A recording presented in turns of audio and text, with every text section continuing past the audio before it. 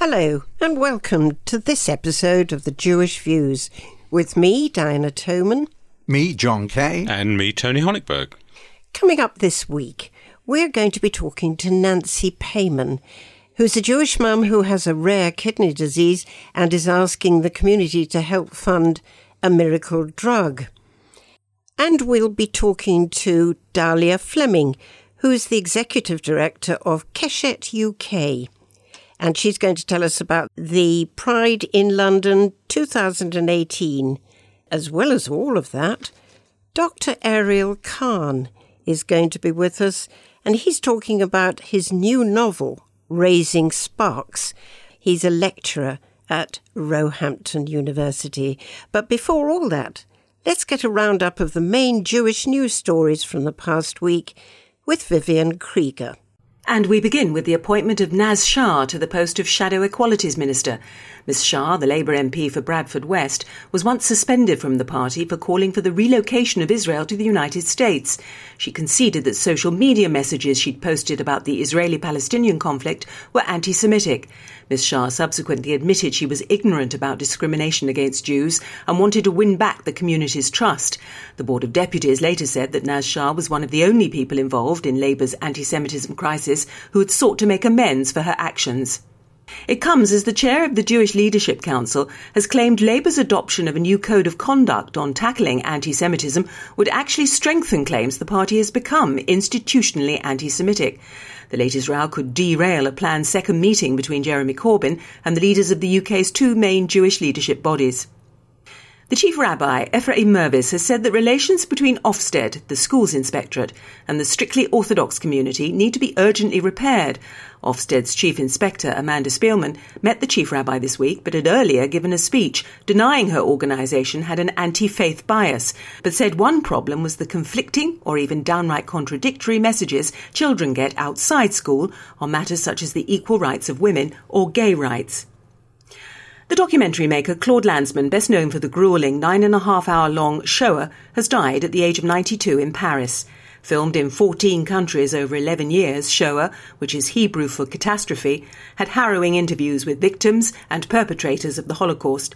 In one long sequence, he posed as a Nazi sympathiser and secretly filmed an SS officer who confided his past. A Jewish mother of two from Finchley with a rare disease where the immune system attacks the kidneys is asking the community to get behind a fundraising effort to help others in her situation. Nancy Payman, who's 36, has organised a sponsored park walk at the end of September to raise money for research by two leading London hospitals after doctors who took a risk with her treatment found it worked. And we'll be speaking to Nancy Payman later in the show. And finally, an anaesthetist from Edgware who helps Jewish emergency ambulance charity Hatzolah has been awarded a coveted British Citizen Award for volunteering.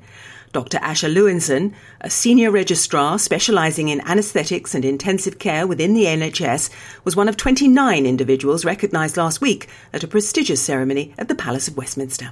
Thanks very much, Vivian. Well, with us now to look through some aspects of the paper this week for the Jewish News is the news editor, Justin Cohen, and the editor himself, Richard Ferrer. Justin, first of all, one of the stories in the paper this week is that of the Labour Party and anti-Semitism. Yes, surprise, surprise. It's back in the news. At the moment, the focus is on the concern over the new Code of Conduct, which part of the Labour NEC has adopted. And next week, I believe it was due to be rubber-stamped by the fuller NEC. Concern here is that they've adopted the International Holocaust Remembrance Alliance definition in its basic form, those few lines, but the accompanying examples of contemporary anti-Semitism have only been accepted in part. So they've taken on some of them and they've dropped others.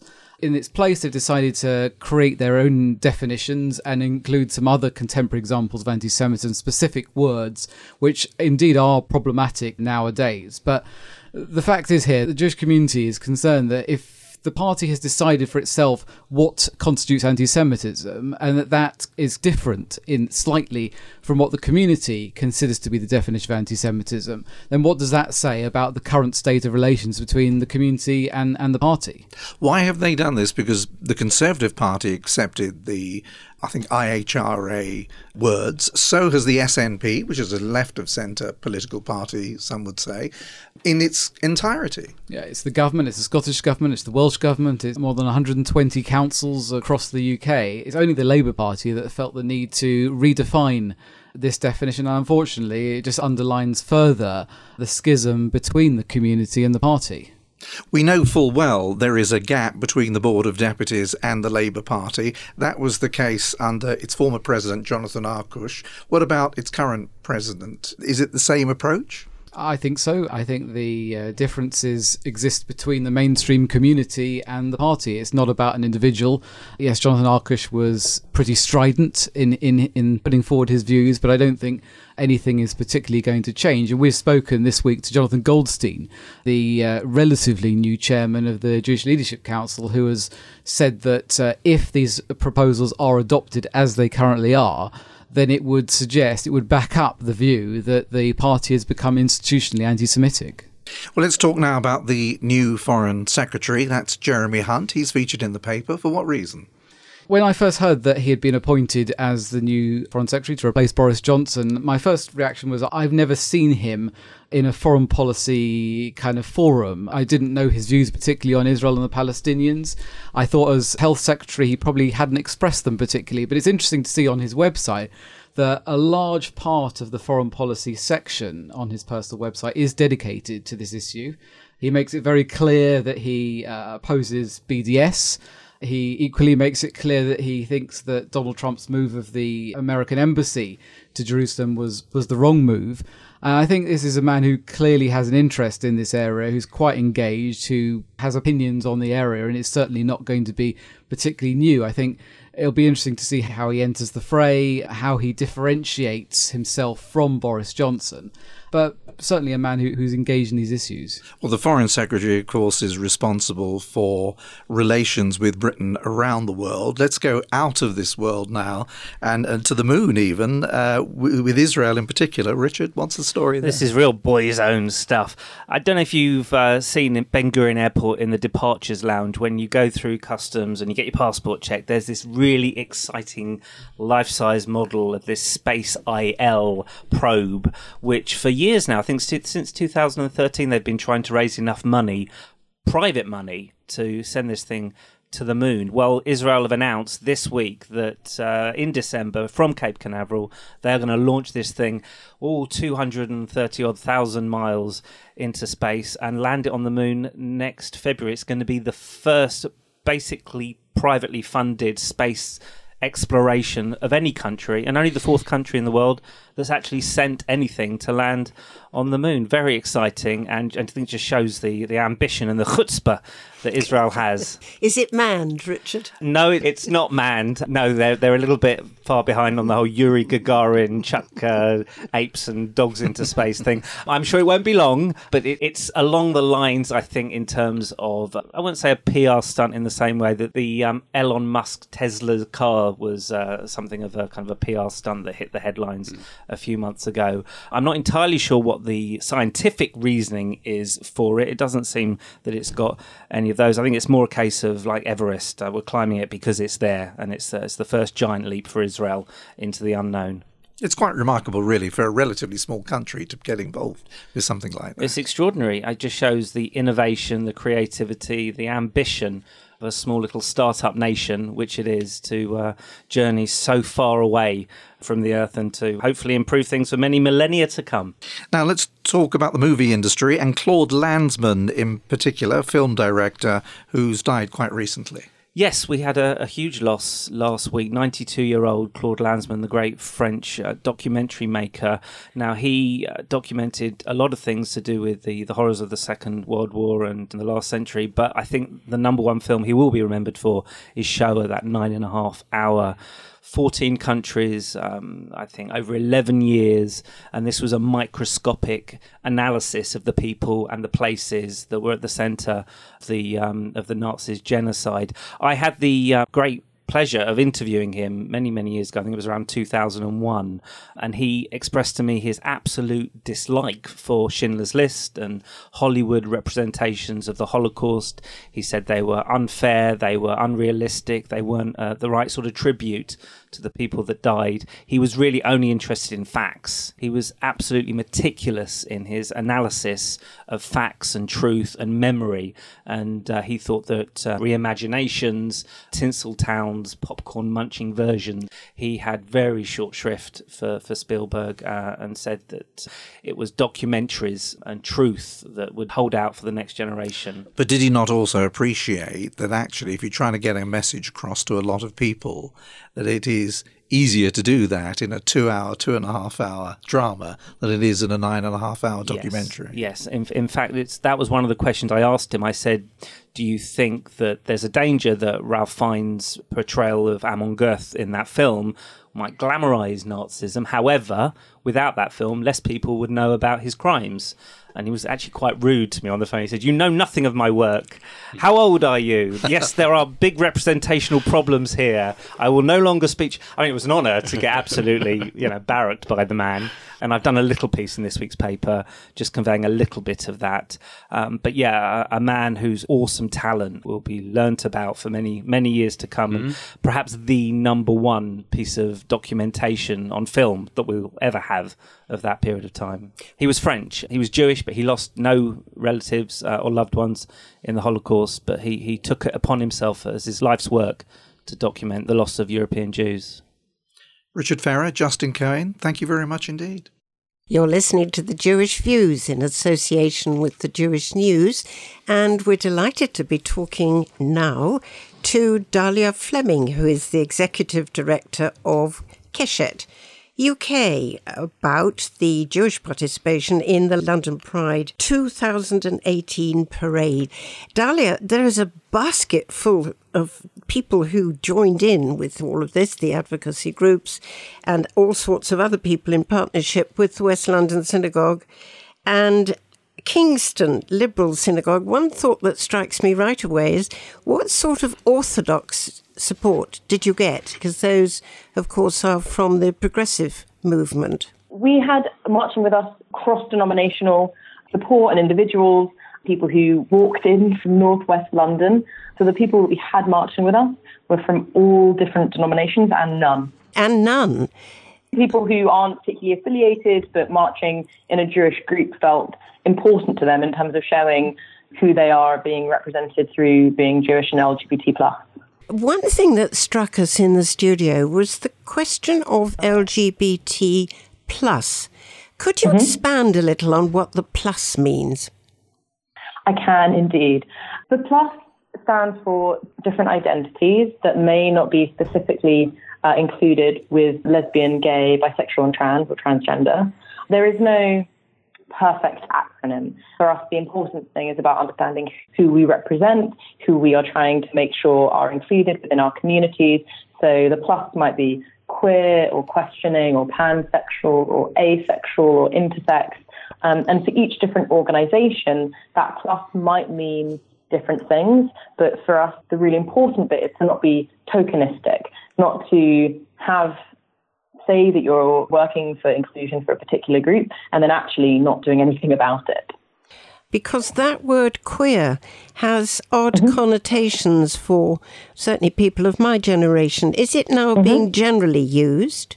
Queer is an interesting term in the sense that it has historically been used to put people down, and it has definitely been used in a negative way, but it is also very much reclaimed.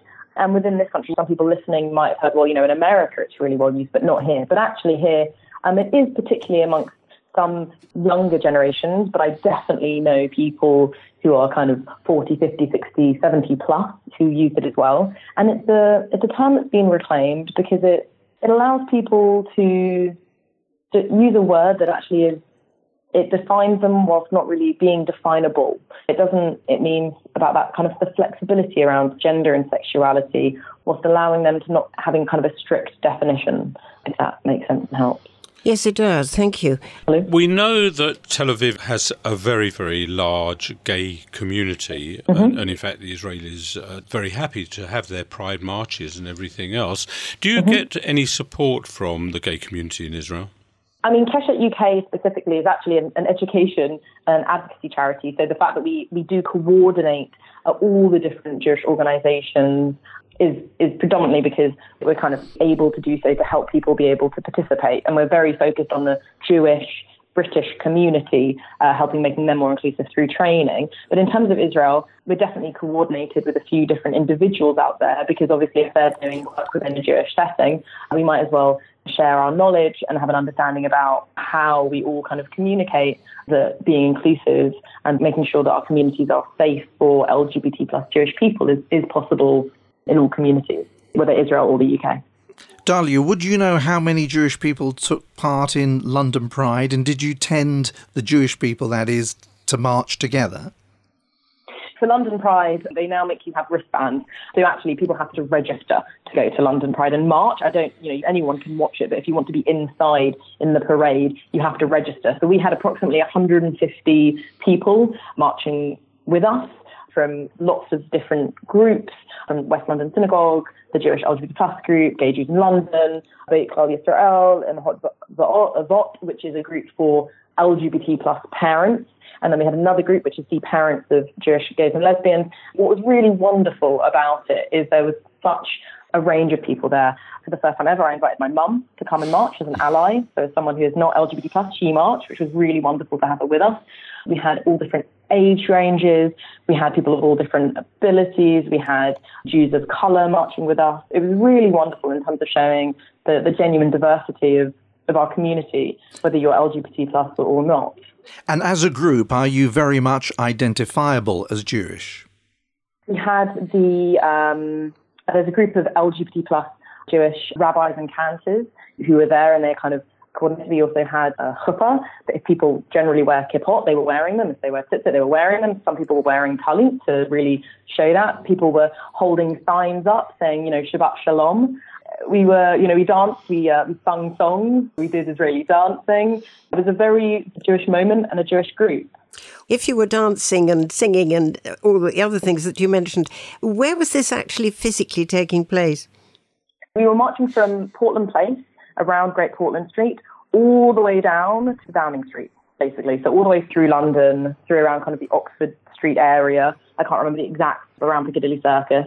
And people were just singing songs, and then at one point we kind of slowed down and people started dancing, and we had a lot of the youth movements with us, and they are all very good at creating a very joyful environment of chanting. So, it's really wonderful. Just one thing I did want to ask you about, the West London Synagogue Walk and Talk Pride study session.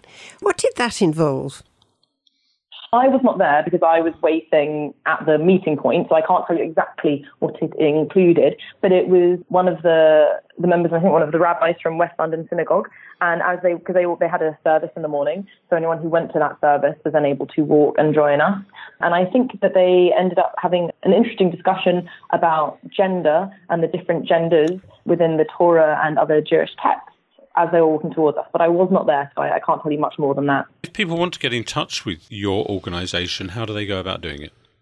We have a website, which is keshetuk.org, and we're on Twitter and Facebook. They can email us at info@keshetuk.org as well. Dalia, thank you so much for joining us today. We could go on talking about this a great deal more, but unfortunately time is against us. Thanks so much. If you would like any more information on any of the stories, or indeed any of the guests that you've heard on this episode of The Jewish Views, then please go to our website, jewishviews.co.uk. A new novel has just come out. It's called Raising Sparks. It's set in Israel. And joining us now is the author, Dr. Ariel Kahn, and he's a lecturer at Roehampton University. And Ariel, it centres around an individual called Malka, doesn't it? That's right, yeah. It's just that Malka is a young girl growing up in the Orthodox community in Jerusalem, in the Jewish quarter. And she's very gifted, but has no opportunity to express that. So it's about her. She runs away from home, ends up in Tzfat, because one of the things she discovers is that she's a Kabbalist. She's very interested in the mystical side of Judaism. She thinks she'll go to the source, but unfortunately falls in there with a cult, which she brings down. I mean, I don't want to do too many spoilers here. So following her journey across the country, she ends up then sleeping rough on the beach in Jaffa, where she finds her feet because she's picked up by a restaurant that's a bit like Jamie Oliver's 13, that trains, in this case, Arab and Israeli street children. and she finds a kind of harmonious place before being pulled back to Jerusalem, where her journey started. You say she's very gifted. In what way?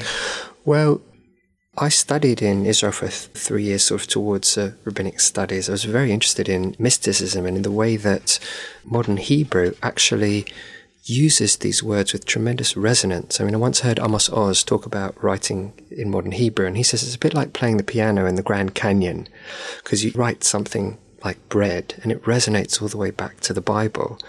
So in my case, I thought about the word Kabbalah, which means something you receive. And in modern Hebrew, it's a till receipt. Oh, would you like your Kabbalah? And I thought, what would happen if you had somebody who could actually wake up those energies in modern Hebrew and kind of take them back to their source, to transformative effect?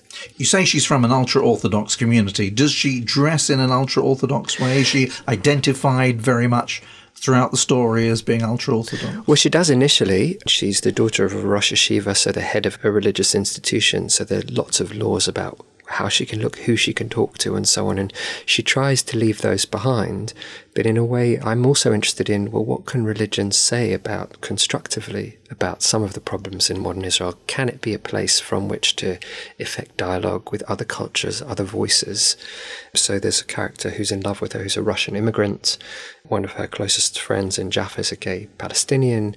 But in a way, because they're connecting to each other through food, through shared culture, she's able to use her religious views as a means of connecting to people around her, rather than as a kind of more closed-off perspective with which her community imposes on her at the start of the novel.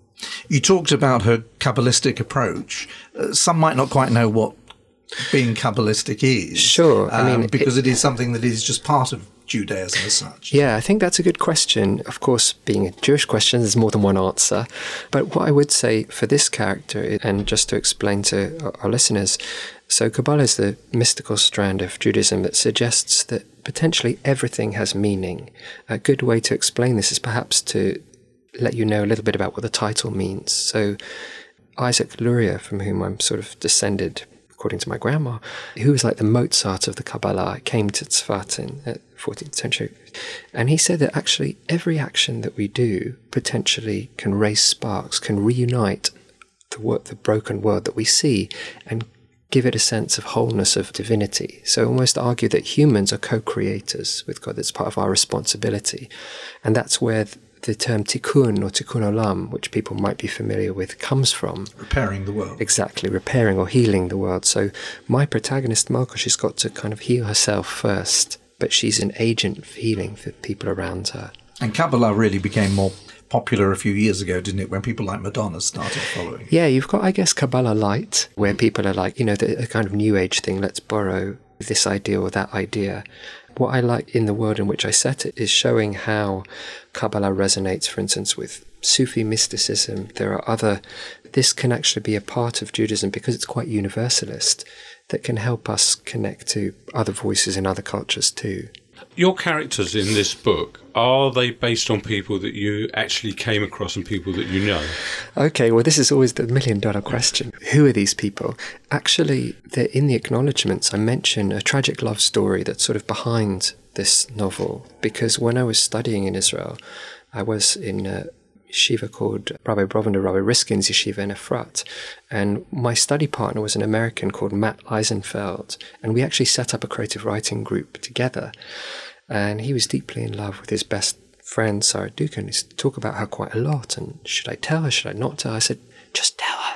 And then I travelled back here, came to study English literature in Cambridge, and I got a letter from him that morning. And I was walking with it to the cafeteria, and someone tapped me on the shoulder and said, didn't you study in Israel with Matt?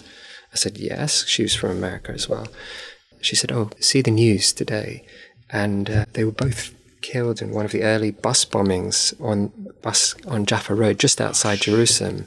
And I was holding this letter from him that he'd posted before, telling me that, they were engaged. And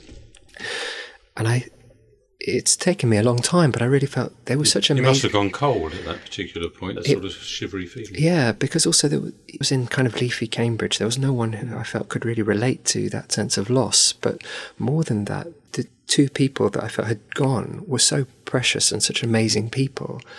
And I thought, one day I want to share something of what I know about those two people. So although there's a love story in my novel that it's not those two people, but it's sort of inspired by them. And so when this novel came out, I wrote to their parents and sent them the first copies that I received, just to share a little bit of those sparks. Ariel, is it written in the third person? It is, yeah. I mean, the characters, it's mostly told from Malka's point of view. Every couple of chapters you hear from Moshe, who's the Russian immigrant who's in love with her, who's following her across the country, is trying to track her down. But yes, the third person is the kind of way of letting the reader eavesdrop on Malka's thoughts. But those thoughts are generated by you. How was it to speak as in the mind of a very young girl? That was also, I think, a really moving challenge. I mean, I grew up in a family in Hendon of 5 children. I'm the only boy. I had 4 younger sisters. So I suppose they made a feminist of me.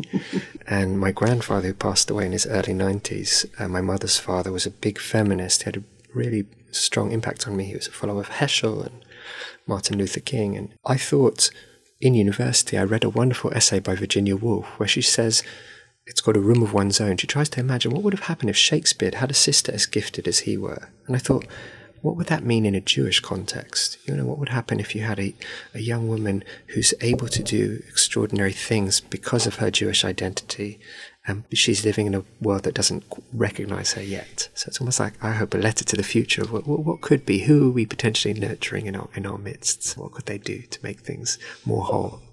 Your Judaism is clearly important to you, but is that more of a cultural Judaism or a religious Judaism, or you're just interested in the broad spectrum, if you like, of Judaism? I would say yes to both. I mean, I love reading and writing about Jewish subjects, but also I teach at the London School of Jewish Studies. I'm a member of the New North London Synagogue, the Masorti Synagogue, and bringing up my children in that kind of quite egalitarian community space that's also a lot about Tikkun Olam. I mean, one of the things I hope is that they can mutually nurture one another, that if a practice can sensitize us to the fact that there's something more important than us, larger than us, and that then potentially when we go out into the world, we try and make the world feel more congruent with that sense of harmony that comes to us in our best religious moments. This is your debut novel. Are you planning on another? Oh, I'm more than planning. I mean, it's an amazing thing to have a book out into the world. And it's also very much empowered me to think of the next thing that I want to write, which feels like it's also going to have a Jewish theme or a Jewish strand and have a sense of history to it too. Well, the book is called Raising Sparks. It's by our guest, Dr. Ariel Kahn, and it's published by Blue Moose. Ariel, thank you very much indeed. Thank you. If you would like any more information on any of the stories, or indeed the guests that you've heard in this episode of The Jewish Views, then go to our website, jewishviews.co.uk. You're listening to The Jewish Views in association with The Jewish News, and our guest here today is Nancy Payman. Nancy is a Jewish mother of 2 from Finchley, and Nancy has a rare kidney disease and is asking the community to help fund a miracle drug for others in her situation. Nancy, from what I've read, you were very young when you were diagnosed with this kidney disease. Can you tell me a bit more about it? Yeah, I was 15 months old. My mother woke me up from my cot and she saw that something was wrong. I was very puffy, so I had a lot of fluid retention and I just was very drowsy and lethargic. And that's where she phoned the ambulance and I ended up going to the Edgware General Hospital, and then I was transferred to Great Ormond Street where I was diagnosed. What's the miracle drug that you're asking sponsors to sponsor? I'm really lucky. When I was first diagnosed, they tried me on a variety of different drugs, including steroids and another chemotherapy drug called cyclophosphamide, which is a very, very strong drug. You can take it maybe no more than once or twice in your life because it's so strong. And I just didn't respond to it at all. And he just had a hunch to try me on another chemotherapy drug, which doesn't have the same severe long-term side effects, called vincristine. And I responded within a week. It was quite immediate. And that's always been my go-to drug. They thought they made a breakthrough, but unfortunately, other children with my illness didn't respond like I did. So I'm really lucky that I've found what I call it my miracle drug, because I would have been in a very different situation had I not responded to it. But other people have not found that drug yet for them that did what vincristine did for me. So they end up having various relapses and their kidneys become so damaged that then they go on to dialysis, and then you're looking at a transplant. Except a transplant isn't a cure, because it's the disease is that your immune system attacks your kidneys. So your immune system quite often attacks the new kidneys after a transplant. So a transplant often is just buying time rather than it's not a cure. What effect has your kidney disease had on the way you live your life, particularly with two very small children? I've never known anything different. So because I got this disease at such a young age, it's part of me, and I've just kind of accepted it. And it gives you there are positives to it. Like, it gives you such a positive outlook on life. You see things in a very different lens. I actually went through a period where I had 20 years being healthy, and I only had a relapse last year, and that was the first relapse I had with children, and I did find that tough. I ended up missing my son's 4th birthday party because I was in hospital, and I found that really, really tough. But then when I got better, it just made me appreciate them even more. You have to think in a positive way, and you have to learn to live with your disease rather than battle it. The sponsored park walk that you're hoping, well, I assume you've actually got it set up for the end of September.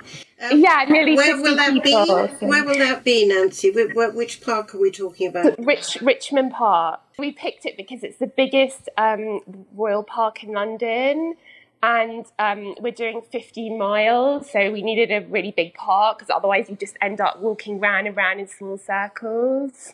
When you say that the money is being raised for research to be carried out looking into this, presumably whatever money you do raise will be a drop in the ocean compared to what they really need to actually investigate this thoroughly. Yeah, unfortunately, kidney disease suffers from a lack of fundraising because for some reason it just doesn't have the same draw as some of the other major charities. So yes, it is a drop in the ocean, but you have to start somewhere. And I'm hoping that I'm doing a lot of work via social media, that I'm just raising awareness about kidney disease, because obviously my disease is rare, but there's so many different other forms of kidney disease, and they're not so rare. So it's not just looking at my disease, it's looking at the broad spectrum of kidney disease. And how much are you hoping to raise? Oh, wow, what a question. I'd like to raise as much as, but I've got 50 people walking. So my aim is to raise between £15,000 and £20,000. That's a considerable sum. And the money goes to where? Who does the research? It's a fund run by UCL and the Royal Free Hospital, where I was treated. I was treated at the Royal Free Hospital. And it is also my way of just thanking them, because I just couldn't have asked for better care. The NHS, it just makes you realise how lucky we are to have the NHS. They were absolutely amazing. Do Great Ormond Street still work with this problem? Yes, very much so. And they have really strong links with other hospitals like the Royal Free, because as kids transition to adulthood, they help them go from Great Ormond Street to other hospitals. So they're very, very much involved in this area still. And my parents are still in touch with my consultant. He's in his 80s now. He found my miracle drug when I was younger. So although you call this a miracle drug, as you said before, it's not a miracle drug for everybody, because everybody's system is different. Exactly. And their bodies react differently, I assume. Exactly. And that's what makes the disease so tricky. But There's a government project called the 100,000 Genome Project, and cancer patients or patients with rare diseases like myself are able to qualify to go to be tested. And what they're doing at the moment is they're looking at my genetic profile and seeing if they can work out a genetic pattern that they can match to other patients with my disease to try vincristine out on them, because again, as I said, it doesn't have those severe long-term side effects that some of the other drugs have. Like, it's enabled me to have 2 children. And if I continued down the path that I was going before I took the drug, I wouldn't have been able to have 2 children, or any child for that matter. Would that have affected your fertility? 100%, yeah. If I took cyclophosphamide, the drug I was originally on, I would definitely not be able to have children. How does your disease affect your day-to-day working? Because you're a speechwriter, aren't you? So I had to resign from my post. I just wanted to kind of take a break and be with my kids after what happened to me last year.